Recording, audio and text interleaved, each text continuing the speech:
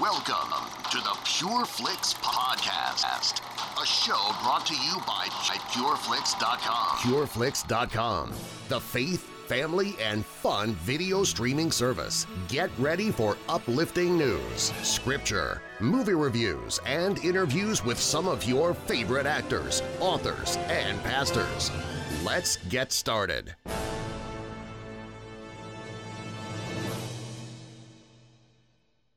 Hey, what's going on? It's Billy Hollowell, and welcome to the Pure Flix Podcast. This is our weekly show where we dive into entertainment and faith and so much more. And today we're going to start the show, dive right in with a conversation with Shawn Carney of 40 Days for Life. Now, Shawn founded 40 Days for Life. This is a pro-life organization that holds peaceful prayer vigils outside of abortion clinics across the country and across the world. And Shawn is also the guy who in real life helped Abby Johnson. And if you don't know Abby, she's the centerpiece of the film Unplanned. The movie's about her real life story of leaving behind her work at Planned Parenthood and moving into the pro-life movement. Shawn's the guy that helped her do that. He used to pray for her. He knew her when she was working at the clinic still, and she came to him for help when it was time to leave and move forward with her life into the pro-life world. So let's welcome Shawn to the show right now. Hey, Shawn, how's it going today? Pretty good. Thanks for having me. Thanks for coming on. Can you just take me through a little bit about what it is you do at 40 Days for Life? Yeah, 40 Days for Life is very simple because it's based locally. You know, we're in 816 cities, and we hold 40-day long, peaceful, law-abiding vigils outside of abortion facilities. So we did the first campaign in College Station, Texas, launched it nationally, having no idea where it would go in the fall of 2007, and it just took off. And so over the last 12 years, we hold 2 campaigns a year, internationally coordinated. One's in the fall, one's in the spring during the season of Lent. And we pray, we fast, and we show up at these abortion facilities and peacefully pray and offer alternatives. And so we've now had campaigns in 816 cities, in 54 different countries, 56 different countries around the world. So it's just been awesome. This fall we'll have, at least 350 to 400 cities participate.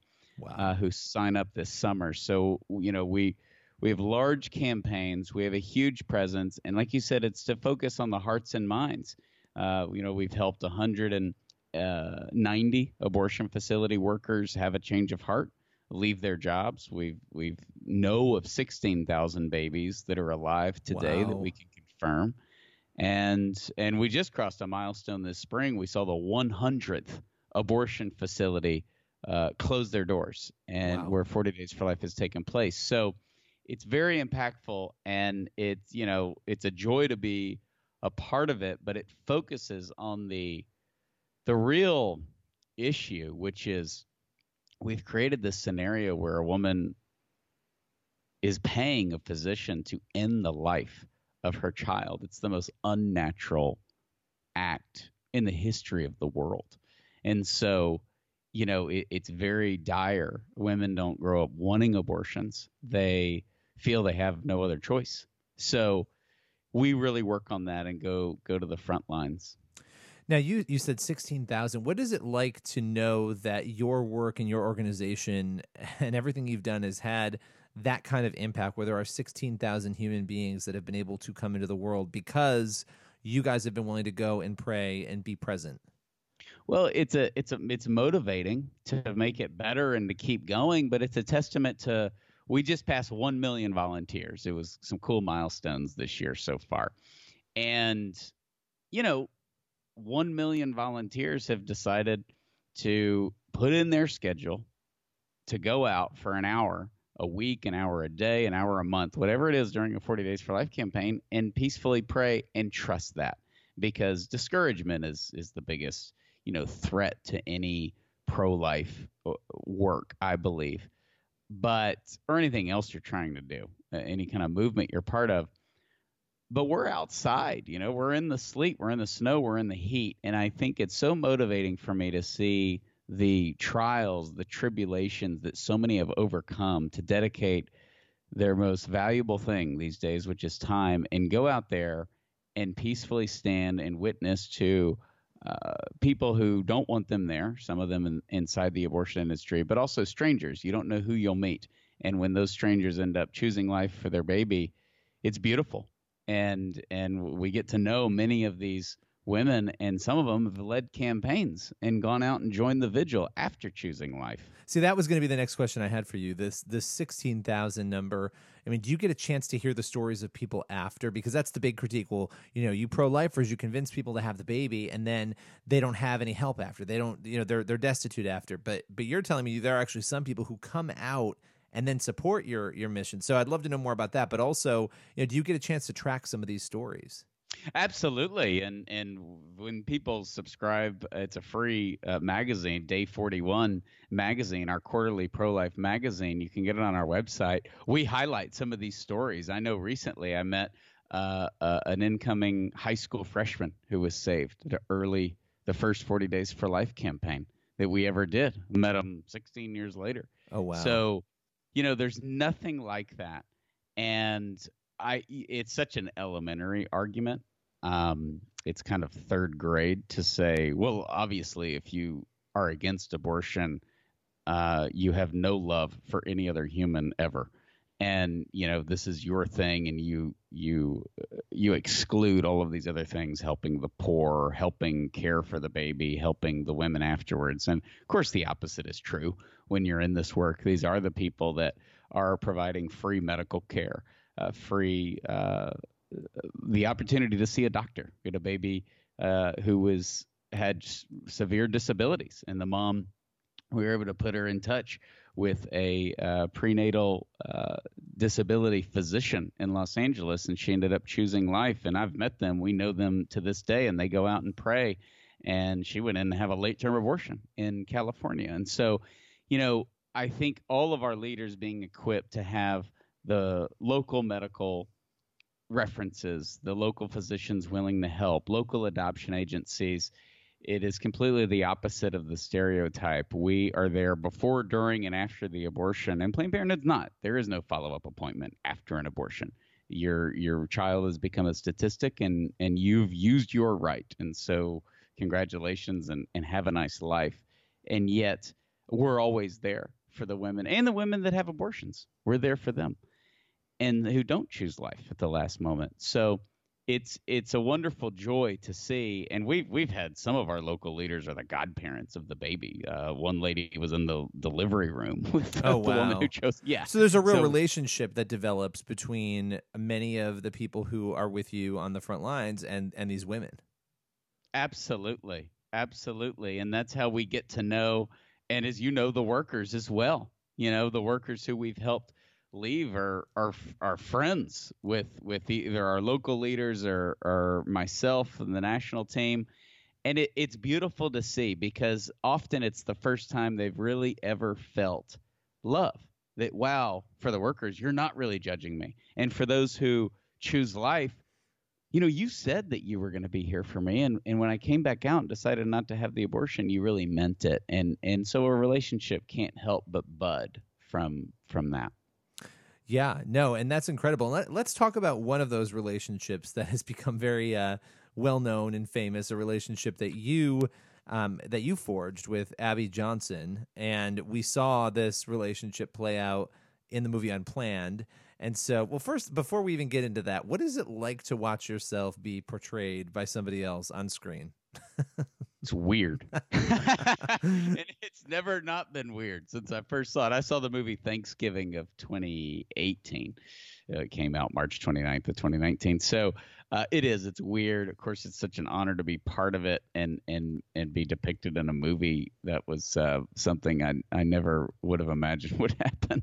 And so when Chuck and Carrie first called me and they said, we bought the rights to Abby Johnson's book, Unplanned, and we're going to portray you and your wife. We need to come to Texas and interview you. I just sort of sat there and said, who is this? Wait, what is happening? High school buddy. Yeah, some prank. So they made a great movie. It is strange seeing yourself on the screen, but what was great, and to the credit of Chuck and Carrie, is they made an accurate movie. The movie's accurate. And so it doesn't have things in there that, I'll be answering in 30 years saying, well, they said that and that wasn't true. It was very well done. My wife and I both knew Abby when she volunteered for Planned Parenthood, and then Abby and I became directors of opposing organizations at the same time. And that's where 40 Days for Life first began, was outside her facility, and we treated her like a human being, and she responded. Mary Lisa, my wife, used to walk her to her car after she would volunteer or after work. And that was, very, very fruitful. And at the time, you don't know if it's going to be, but so you would describe the relationship as friendly. Yeah, I would describe Abby when she worked at Planned Parenthood as different. I think that what is difficult at an abortion facility is you usually have, and her boss is like this in the movie and was definitely like this in real life. They were generous to her character in the movie, hard to believe. But they don't give you the time of the day. They park their car, they go in, they run an abortion facility, they get in their car and they leave. And you don't even exist. They don't even look at you. You're a religious nut. And Abby was in the camp, which a lot of the workers that leave are, in that she had to justify her job. And so it was always, she just lived in a world of rationalization, which many of the former workers will say, I can relate to that. That's what I did.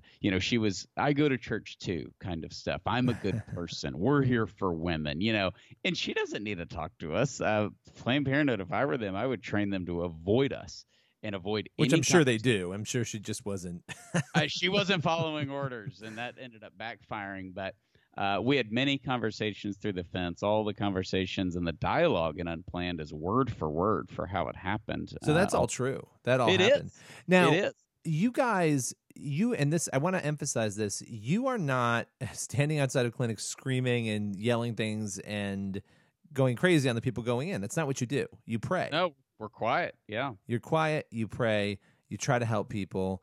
It is also, for your listeners, because I've gotten this question a lot during Unplanned, for 40 Days for Life, now that we left the city where it started, where Abby ran her abortion facility, to 816 cities, it is actually policy that we don't approach the workers. They have to approach us first. Because they'll call the police. They'll say, he's harassing me. He said, we say good morning to them and we create a relationship, but we don't, when they show up to work, we don't say, you're committing murder here all day. You're going to burn in hell. We need to talk. That's against our policy. We would never say anything like that. And so these are workers actually coming to us. I mean, in a sense, as God was pursuing Abby, she was pursuing us. And kept coming, over to the fence and talking to us. And that she also came out and she listened to every word I said when we did a big rally in front of her facility. And she would, sit out there, make a lot of her staff sit there, and we would, have an opening prayer and some talks. And I always said, and so many other people said, we're here for the babies. We're here for the women who are going in, but we are also here for the abortion facility workers. And because we had that relationship with Abby, when it was her moment of truth and she saw the abortion, she trusted that. And that took humility from her, and she came over. What was and for those who don't know, I don't want to spoil the entire movie, but I think people know the story. The 30,000-foot view story is that Abby leaves Planned Parenthood and she walks into your office. Now, what is going through your mind when Abby comes to you? Well, that was a Monday morning. I remember that. And a staff member came in and said, Abby is here, which always meant Abby Johnson to me. But because I knew that it couldn't have been Abby Johnson, I said, Abby who? And they said, Abby Johnson. She wants out. Because I thought, is she mad? Did she, did they turn on the sprinklers on us? Or did she upset about, what is she mad about today, kind of deal, was my initial reaction in my mind. And then when I was told she wants out, I had basically a 30-second walk to visit with her. And my goal in that walk was to pray, to listen to her, and then to, if it's appropriate, make her actually believe that we will help her. And so I was hoping for that if she truly wants out. And she could have been lying. She could have been putting on a show. And right when I opened the door, that was clearly not the case. And Abby and I are the same age, and I think that helped. I think us having all those conversations outside the fence and me knowing her. If somebody called me from Seattle and said, "Hey, my abortion facility director walked in and she's having a conversion," I mean, I think an outsider would be like, "You need to be 50-50 on this." Right, know? exactly. And Be that does careful. happen. That does happen where they're trying to collect data or cell phone numbers. That definitely has happened. But because I knew Abby, I was instant. I knew that she really had a change of heart. And so I wanted to help her. And I would say, in seeing the movie, the overwhelming joy and the celebration and the just look at what God has done, that really didn't hit me until months later. I was so worried about her, worried for her that they were going to come after her. And then, of course, they did. And I was just worried for her. I knew she was losing friends, which she did. I knew she was just going through this huge transition. And so I didn't want to be the guy running around saying, "Look at what God did," and Right, pointing right. at her. And she's going through all this stuff in her life. And so, of course, there was great thanksgiving and joy and sort of disbelief, but I had to get to work. Right. I had to get her out of there and help her realize you're a director. You're leaving for moral reasons. You're not just going to ride off into the sunset. And so, that's when we had the hearing and all the legal drama. But it was awesome. I mean, it was truly awesome. And I think now is the best. I mean, I look at her willingness to put herself out there in a movie. She definitely didn't have to do the movie and put the worst things about her on the big screen for the world to see. That's tough. That's tough. I talked to her about that, and hearing her say, the first time she saw it, she wanted to be like, "Can we not do this? Can we turn back?" We watched Die Hard. I'm tired of this. And she had to put herself out there, as did Doug and her parents. And I think the gift of God, putting Abby Johnson in the pro-life movement is the movie. I mean, you can see. I've just seen it. People say I've blown it. I was pro-life. I never did anything, or I didn't even think about abortion. Certainly didn't think abortion was murder. And now I'm completely involved. I woke up. It is a big wake-up call, and that's the true gift. That's the you just never see all the results, right? We've seen some beautiful stories come out of when the movie came out, and we saw a 30% bump in participation at 40 Days for Life. But it's so big, you don't get all those stories, and that is the fruit of her willingness to put herself out there. How many times would you say you prayed for her specifically before she made that decision to come into your office that day? Oh my gosh, I don't think I've ever been asked for that before. Every time I went out to the abortion facility, and so that was at least 3 or 4 times a week for 5 or 6 years. So always prayed for the director and prayed for her boss before her, the director before her, and for all the workers, but definitely prayed that she would leave. And when she left, it did have that, we prayed for this, but it wasn't going to actually happen. Isn't that so funny though? And I know it's, and look, that's an accomplishment. I asked you something. You've done a lot of interviews. You haven't been asked for. It is. Nobody's asked me, how many times did you actually pray for her? Well, because I think about a lot lately, just in my life, when something happens, all the events that led up to that and the way that God does certain things. And when it comes to this issue, and I think about Abby, and I think about you and 40 Days for Life faithfully praying outside of clinics and hoping and praying that that's going to have an impact. And you mentioned discouragement before, but then seeing the lineage of how this went and how those prayers turned out and they were answered, I think that's a really, really powerful part of this story. I really do. It really is. It really is. And it was exciting because I got to see all of the volunteers who would go out there and pray for her, or just pray in general.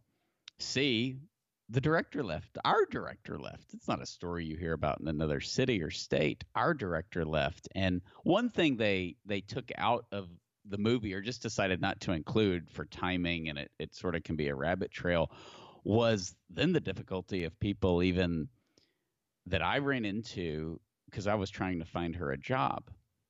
And we had an unlikely, most people said he would never hire her. He's a judgmental guy. And we had a physician who was going to hire her in his office. And But my initial calls, people were like, no, she worked at Planned Parenthood. I'm glad she got out. I want nothing to do with her. One guy said she made her bed. She can sleep in it. And That's very redemptive. yeah, very redemptive. And I understand if you don't want to hire somebody, you don't want to hire them. But it was kind of a, I don't believe her for a second, or I'm not over that. She did 40 abortions a week for 6 years, and I'm sorry if I don't want her to have coffee. And some of that you understand. People go out there and they didn't yell at her or shout at her, but not everybody was ready to leap up and give her a hug for sure. And that really bothered me, because I was like, what are you talking about? So it really bothered me. And I thought, this is going to be tougher than I thought, just trying to help her, because she, had quit her job and she was just kind of going out on her own. And there was, not everybody was rejoicing. And that was surprising to me. What would you say, as we sort of round out here to the end of the interview, what would you say to those who are watching this debate unfold right now in America? They've maybe heard Abby's story. They've maybe heard your story. They're seeing the laws that are being passed. They're just in the middle. They're not sure where they stand on the life issue. What would you say to them?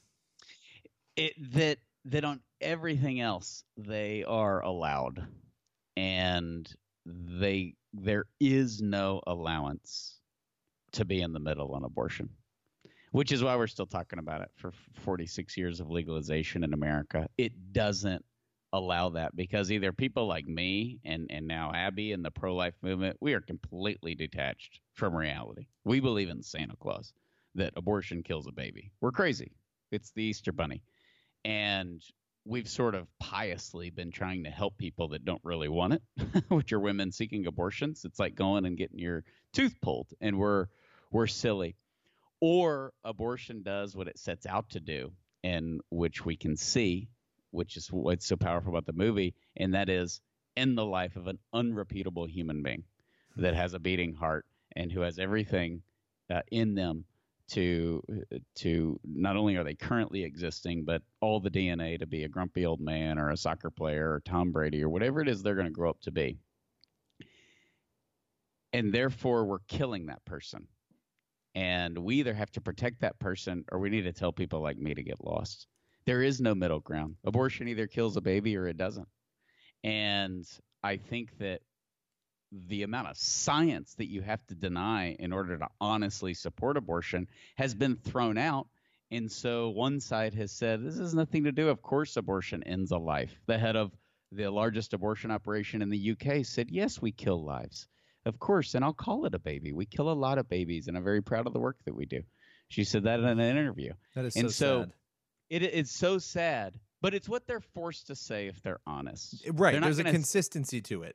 You're not gonna tell Cuomo that it's a blob of cells. He's like, no. We want to abort babies 40 weeks coming out of the birth canal, and if the baby survives, we will leave it on the table, and they'll die, and we will not give it medical attention. I mean, Governor Cuomo is very honest about that. That's the New York bill, and there's so many support it. So there is no middle ground. I wish there was, and heck, I wish our side was wrong and we were a bunch of goofballs, and somebody would appear and say, no, here's A, B, and C of why it's not a baby. And that's never been done. And all science and all technology points to the fact that this is a baby. We do surgery on children in the womb. That's how great our technology is. We don't allow pregnant women on roller coasters. So we have to protect the unborn. We cannot dehumanize an entire segment of our population, which we've done in America before, because of their size and because of their location. And that is exactly what we're doing. It seems like there's very, very selective memory and selective language when it comes to when we decide something is a life and when we decide it's not as a culture. And the surgery example that you just mentioned, I think about Ben Carson and so many others, doctors today who literally save unborn babies' lives through fetal surgery, right? And then those babies are born and they live because they were lives. They are lives. And I think that's a part of the problem. It is interesting when you said the consistency piece. Some people are willing to actually tell the truth, and that's terrifying and sad when you hear them say it, but it is the truth. But I do think that the great deception is that a lot of people are lying about what is happening, and that control over language does impact what people think, because once you hear the real words, it forces you to think it through.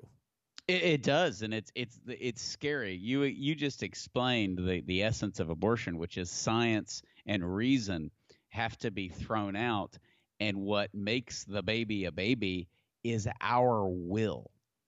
And that's the scary thing. If you want the baby, it's a blessing, and you get a baby shower. If you don't want the baby, or we tell you you shouldn't have the baby because you're on drugs, you're irresponsible, you're in college, your boyfriend's a loser, whatever it is, our will is deciding the dignity and the value of this person.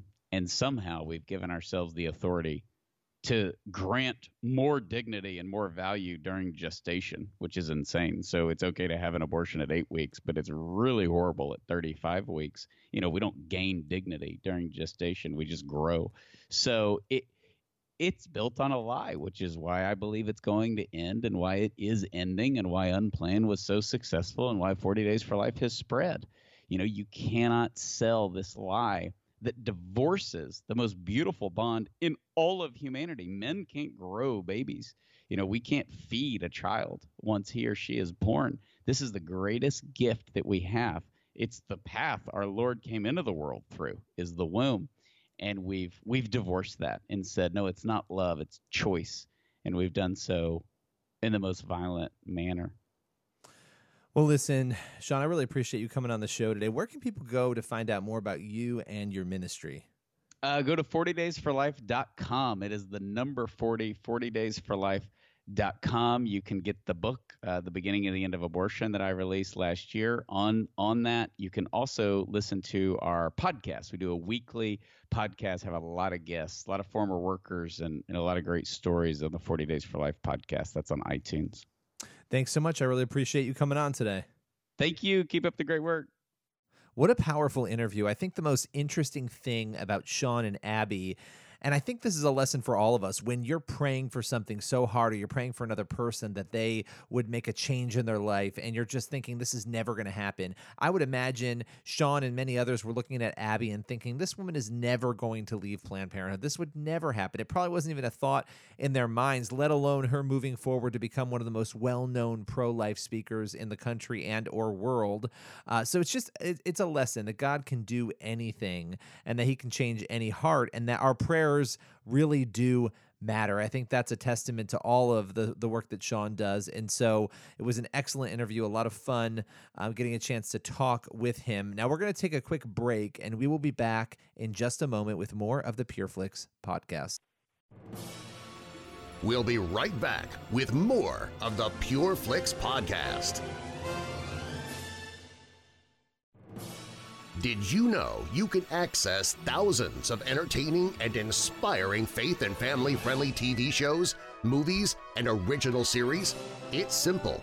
Just log on to pureflix.com right now to start your free 1-month trial. From kids' content to some of the most uplifting films, we've got your entire family covered. Sign up today.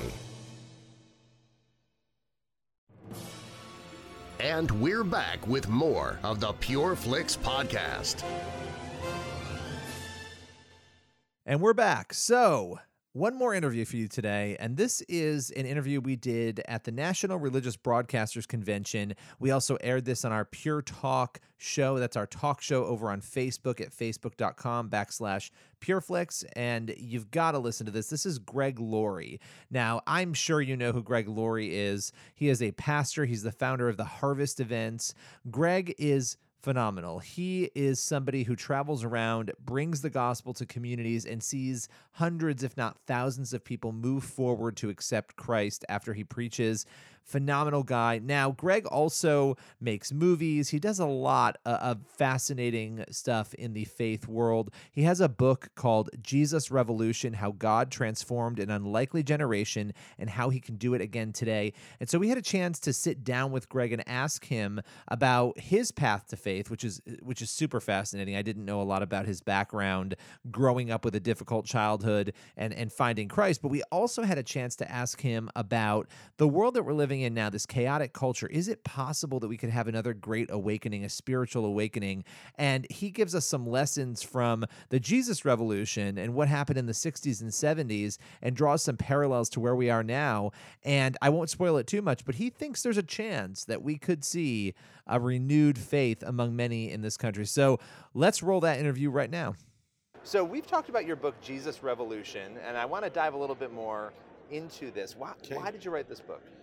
Well, basically, Billy, it was the last great spiritual awakening in America. You know, America's had 4 great awakenings that changed the course of the country.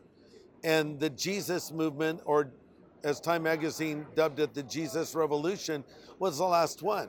And I just know a lot of people don't know that much about it. Well, that's when I came to Christ. So, you know, I thought I need to tell this story because the fame of revival spreads the flame of revival. So I wrote it as though I was sitting, you know, at a table across from like a millennial, and we're having avocado like right toast. now, kind of. I don't do avocado. You don't like toast, avocado no. toast, but a latte or something. Anyway, that's it. So I wanted to tell them the story, saying, here's what God did for my generation when we were young, and I pray He'll do it for yours as well. So I think there's some takeaway truths, things that we can learn from it. And I also find there's an interesting parallel between the late 60s and early 70s and today. And so I thought there were some relevant connections there, and in hopes that we would pray for another spiritual awakening. So I want to talk about that connection between the time periods. Yeah. But I wanted to ask you, for a revival to happen, like what does that look like? What are the hallmarks of a revival? I think I found that there are more, but here's 5 earmarks of what I saw in the Jesus movement that were distinct to that time. Number 1, there was passionate worship, and effectively contemporary Christian music and contemporary Christian worship as we know it today started then. Up to that point, it was mainly hymns, very traditional. A folk song might slip in here and there, but a whole new genre of music was born before our eyes, and it came out of a passion to worship God. Number 2, there was a real focus on evangelism.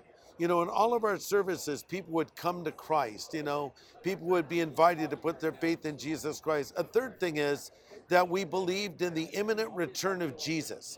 That found its way into a lot of messages, that Christ could come back at any moment. Another thing that was happening back in that time was just a real focus on Bible exposition, really digging in to the Word of God in pretty much every service that we had. And I would say, lastly, an openness to the Holy Spirit, a sense that we need God to work, we want God to work. So put those all together, those were earmarks of the movement of that day that I experienced firsthand. And, you know, there was something very magical and wonderful about walking into this service where God was at work. It's hard to describe. I see glimpses of it here and there in different things that I'm involved in, or maybe something I'll attend. It's reminiscent of it, but there was a move of the Spirit that was happening around the world, but there were certain spiritual hot spots, and I found one of those hot spots, which was in Southern California at Calvary Chapel of Costa Mesa. Now, I love your personal story, too, because if I recall, and you can correct me if I'm wrong, you were about 17, and you had dabbled in, you know, partying a little bit, and, you know, you weren't saved. And what was the moment for you that just kind of convinced you that you said, this is the truth? For me, it was like a process of elimination. You know, I had to grow up fast because my mother was a raging alcoholic, and she would pretty much pass out every night from drinking. So I had to almost be like a parent to my own parent. And then add to this effect, she was married and divorced 7 times, so we're moving all around the country, and she had boyfriends in between. It was just crazy, a crazy, chaotic childhood. So when I was 17, I felt like I was 70. I just had seen so much life, and unfortunately, I'd seen a lot of horrible things that a little boy shouldn't see. So I knew that I didn't want to live, I didn't want to walk in the footsteps of my alcoholic mother. Well, around this time, the drug culture was coming on strong, and sort of the ideology of the time was, adults are bad. Never trust anyone over 40. Drugs are the answer. Well, that resonated with me because all the adults I was exposed to, none of them were good examples. I didn't admire any of them. So I started dabbling in drugs, smoking a lot of weed, taking LSD pretty much every week. And I quickly realized that was a dead end street. I could see the effect it was having on my life. So it was almost like process of elimination. It's not in this alcoholic, sometimes affluent life of my mother. It's not in this drug culture. Where is the answer? Well, on my high school campus, there was some very outspoken Christians that we called Jesus freaks. And my friends warned me, Greg, stay away from the Jesus freaks. And I said, famous last words, the last thing Greg Laurie will ever do is become a Jesus And freak. now look at you. Well, look at me. So I kind of eavesdropped on their conversation. They were having a little Bible study on the front lawn of the school. I sat close enough to listen in on what they were saying. That's the first time I heard the gospel. I understood it. And that was the day I gave my life to Christ. Wow. And you never looked back? Not really. That's pretty incredible. Well, I mean, and you hear a story like that and you see how God uses people. I mean, you've had crusades all over the place. You've had people, when you hold these events and you do the altar call and you see people just flood up to the stage, what's that like for you to see? Because you're talking about wanting this revolution to happen, wanting this to happen on a broad scale. But what's it like for you to see that at your events? Well, it's spiritual warfare, to be honest. I once asked Billy Graham, Billy, what do you experience physically when you extend the invitation for people to come to Christ? And Billy said, I feel like power is going out of me. It's like a battle, a conflict. So, but yet it's a very important spiritual battle that needs to be fought. And, what moves me is not numbers. Oh, this many thousand came forward or this many thousand, attended. It's individual stories. And I'll run into people and they'll say, I was despondent, I was suicidal. I came to your crusade, or I saw you on TV, or heard you on the radio, or a podcast, or whatever it is. And this is how my life changed. And now here's my son or my daughter, and they've been raised to love Jesus. And I see the impact of the gospel changing the course of life was taking. That's what keeps me going. It's those individual stories of transformation. Now, going back to what you were saying earlier, because I went on a little detour there, but I want to get back to the similarities that you saw in the late 60s, early 70s, and now culturally. What would you say those similarities are? And maybe what are the differences? Well, I would say similarities would be just a sense of division in the country. Our divide in the country is very strong right now. And there was a huge divide in the country then, a lot of riots, a lot of protests, a lot of confusion. And I think also, the drug epidemic was beginning then, which is the opioid epidemic today that's so out of control. But that's when it was starting. The sexual revolution effectively was starting in the mid-60s. The birth control pill, I think, was discovered in 1961. And then, that's contributed so much to the breakdown, and now even the redefinition of the family. You can almost take every social ill in America today and trace it to the breakdown of the family, and specifically to the absence of fathers in the home. And so we've tampered with God's design. We've sown the wind, now we reap the whirlwind. And so there was a time of wondering, is this ever going to change? Is it just going to get worse? We had the Vietnam War, of course, raging. We had our world leaders, our American leaders being shot before our eyes, starting with John F. Kennedy, then Martin Luther King, and then Robert F. Kennedy. It was just craziness. And so I think there was a desperation, a calling out to God. And I see that happening now. I hear more people talking about the need for revival, the need for a spiritual awakening than I've heard in a long time. And I think we're on the right track, because the ultimate solution for America is not a political solution. There is a place for politics, but it's ultimately a spiritual solution. We need a fifth great spiritual awakening in America. So that's why I wrote Jesus Revolution.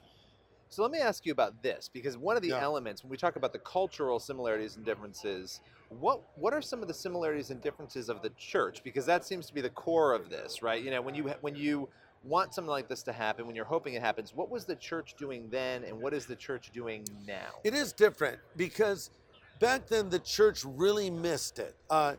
John Lennon was famously quoted to say, the Beatles are more popular than Jesus, and that was so controversial. Actually, that was true for a lot of young people.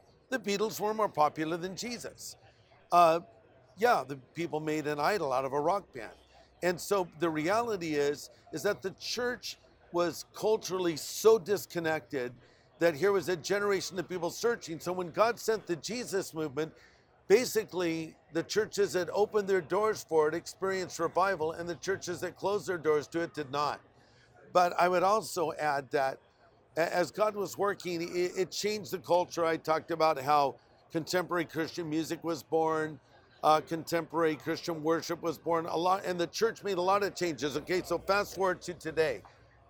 I think the church has caught up on many fronts. I think we're making some of the best films we've ever made. For so long, Christian films were cheesy. And that's an area you've gotten into. Yeah, too. A little bit with the Irwin brothers, and I've supported other filmmakers because I believe in films, and I believe in the power of reaching people through entertainment. But with John Irwin, we're going to do a film actually on the book Jesus Revolution in the future. But we've supported I Can Only Imagine, and we've supported other films as well.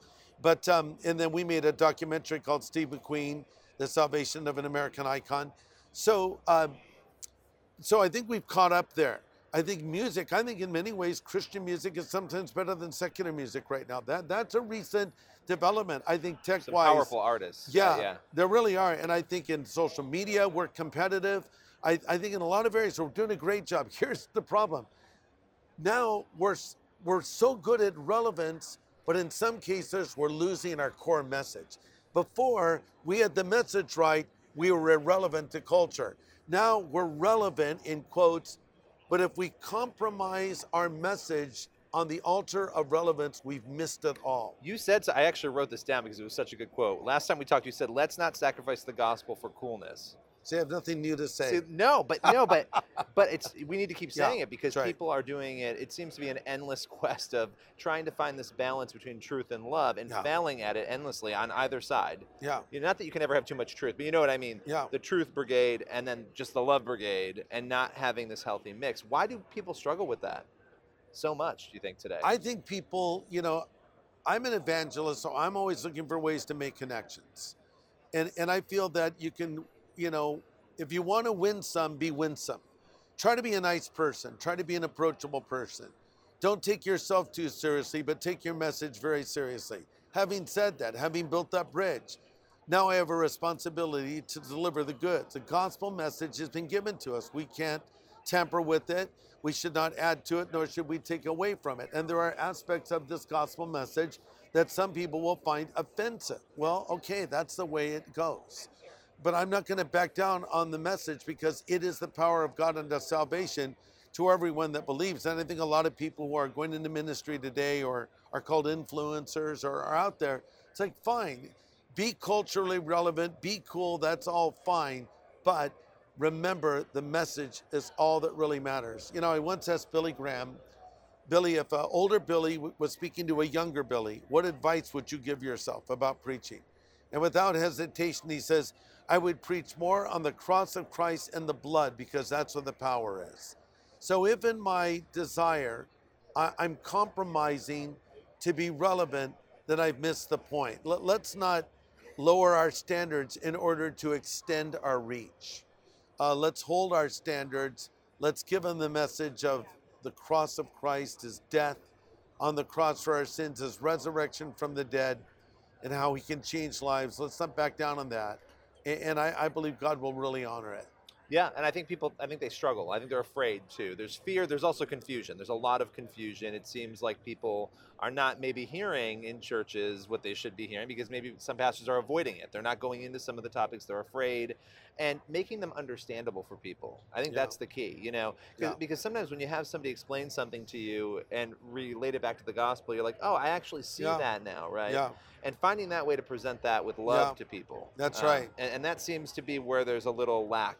Right now. I think there's really a lot of biblical illiteracy today. And I think that it's a responsibility. I'm a pastor as well as an evangelist, and I'm teaching through the book of Romans. It's my responsibility to teach the word of God. It's my responsibility to declare the whole counsel of God, not just talk about things that I like to talk about. So when you go through a book like Romans, you're going to get through a lot of topics you might normally approach. You don't have to go very deep into Romans to get there. That's either. right. But it's so important for people to understand what the Bible says about so many things, about everything we need to know about life is found in the Scripture. So I offer theology without apology. And I think people really want to hear truth. I think they want to hear the Word of God. But my job is also to make it understandable to people. It's not that I need to make the Bible relevant, because the Bible is relevant, but I do want to make it understandable and bring it into their world and show them how it affects them in day-to-day life. Sure. I mean, because you have a rash of people who are saying the Bible no longer matters. They're not even looking at it. They don't even know what's in it, because in their minds they've been told this is old, it's outdated, it doesn't matter, it's silly. That's right. And so to sort of present it to them in a way where it's like, well, no, you actually don't even know what's in it. Let's talk about it. Here's what's going on. That's right. That opens people's eyes, even if they haven't decided to believe when they first hear it. That's right. I think that's the real quest we have now. Generation Z is rising up, and they are young, and they are far worse than the millennials are when it comes to even knowledge of what is in the Bible. Yeah. I mean, that's right. I just read an article that described Generation Z as the loneliest generation. And it's so funny because they actually pulled every generation, the baby boomers, the busters, Generation X, the millennials, of course, and now Generation Z. And they said that out of all of them, asking them, are you lonely or not lonely, the loneliest generation was Generation Z. Yet they're more connected than any generation. Snapchat, Instagram, I mean, you go down the line. But they're not real relationships. Right. I'm playing Fake a game friends. with someone on the other side of the planet. I'm watching my followers or my comments on my social media, and because they're so immersed in this form of media, they're missing normal cultural cues, how to have normal relationships. And I think it's a great opportunity for the church to step in and enter their world. And a lot of these kids, honestly, they're looking for parental figures that are a godly example. When I was a Christian at 17, I didn't hang around young people as much as I hung around older people, because I never saw any adult figures I admired. I was looking for some godly mom and dad figures. So I think we're always trying to be the cool hip older brother, and you might just want to be the just godly lame dad. Right. Yeah, maybe that's wears your what pants a little too high. I don't know. Doesn't matter. The coolest thing of all is authenticity. The coolest thing of all is being yourself. And the most important thing of all is reaching a person where they are. So the last thing I would ask you about is, there are a lot of people I talk to, and they'll say, even family members and others I encounter in media, what's wrong with you? At the end of the day, we know the world's going to go bad. Everything's going to go bad. Why are we even wasting our time trying to make it better? There's not going to be a revival. Can you have both things happening at the same time? Well, I don't know how anybody could say there's not going to be a revival. I think we should pray for revival. I think we should work for revival. I think if you want to see a revival, do revival-like things. Let's say you told me, hey, Greg, I'm having problems in my marriage and we've lost the romance. I'd say, Billy, get back and do romantic things with your wife again. When's the last time you took her out to dinner? When's the last time you told her she was beautiful? When's the last time I don't feel that. I don't care if you feel it, just do it. Your emotions will catch up. You want romance? Do romantic things. Apply that to revival. You want revival? Do revival-like things. I already identified some of them. We used to focus on the Word of God, worship, evangelism, and we believe that Christ could come back at any moment. Hey, if you apply those truths in your life, you can have personal revival. Only God can send a spiritual awakening to America. We can't make that happen.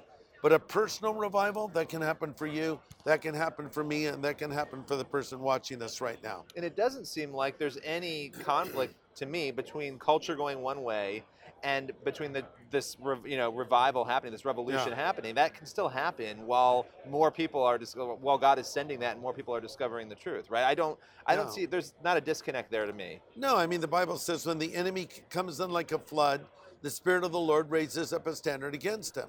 Sometimes in the darkest of times, that's when the revivals happen. Excuse me, the Third Great Awakening happened in New York City. A guy named Jeremiah Lamphere started prayer meetings. At lunchtime, hardly anybody came. Then the stock market crashed. Then his prayer meetings were packed. Then they were overflowing churches. Then they were literally meeting in theaters on Broadway. And when it was all said and done, 1 million people came to Christ through what was called the prayer revival. What was happening culturally? Collapse of the economy. So when things are going bad on the outside, that can be some of the best times for a move of the Spirit because we look to God again. Well, listen, thank you so much Thank for you. coming down. It's always great talking with you. Good talking with you, Billy. You're a good interviewer. I'm a good interviewer. You sure are. Thank you. As always, it's great to hear from Greg Laurie. Now, this brings us to the end of our show. You want to make sure you grab copies, though, of his book, Jesus Revolution. You can get it wherever books are sold. And on the flip side here, I want to just point you guys to pureflix.com. Listen, if you don't have pureflix.com, you can head over right now, get 30 free days, check it out, see what the service is all about. But if you do have it or if you don't, either way, I do want you to stream this movie. We have a film called 7 Reasons. It's from Ray Comfort. You might be familiar with Ray. He's a well-known evangelist, but this is a movie where he goes through and has conversations with a number of people who support abortion. And you can see through these conversations, some of their perspectives change, but it's very revealing when you start to question people and talk through in a peaceful, calm manner this issue, what sort of goes through people's minds. It's a fascinating film. You can check it out. It's called 7 Reasons over at pureflix.com. Now, if you're looking for daily content, we have a blog. It's the PureFlix Insider. It's at insider.pureflix.com. We also have our podcast, which you're listening to now. You can subscribe to that at anchor.fm/PureFlix podcast. If you haven't already, you can see all the great places that this podcast is streaming. So check out the blog, keep checking out the podcast, and make sure you go over to pureflix.com. Tune in next time for another episode of the PureFlix podcast. That's all for today's podcast. You can follow PureFlix on Facebook at facebook.com/PureFlix and on Twitter at PureFlix. And be sure to log on today to pureflix.com for your free month of access to thousands of faith and family-friendly movies and TV shows. Thanks for listening to the PureFlix Podcast.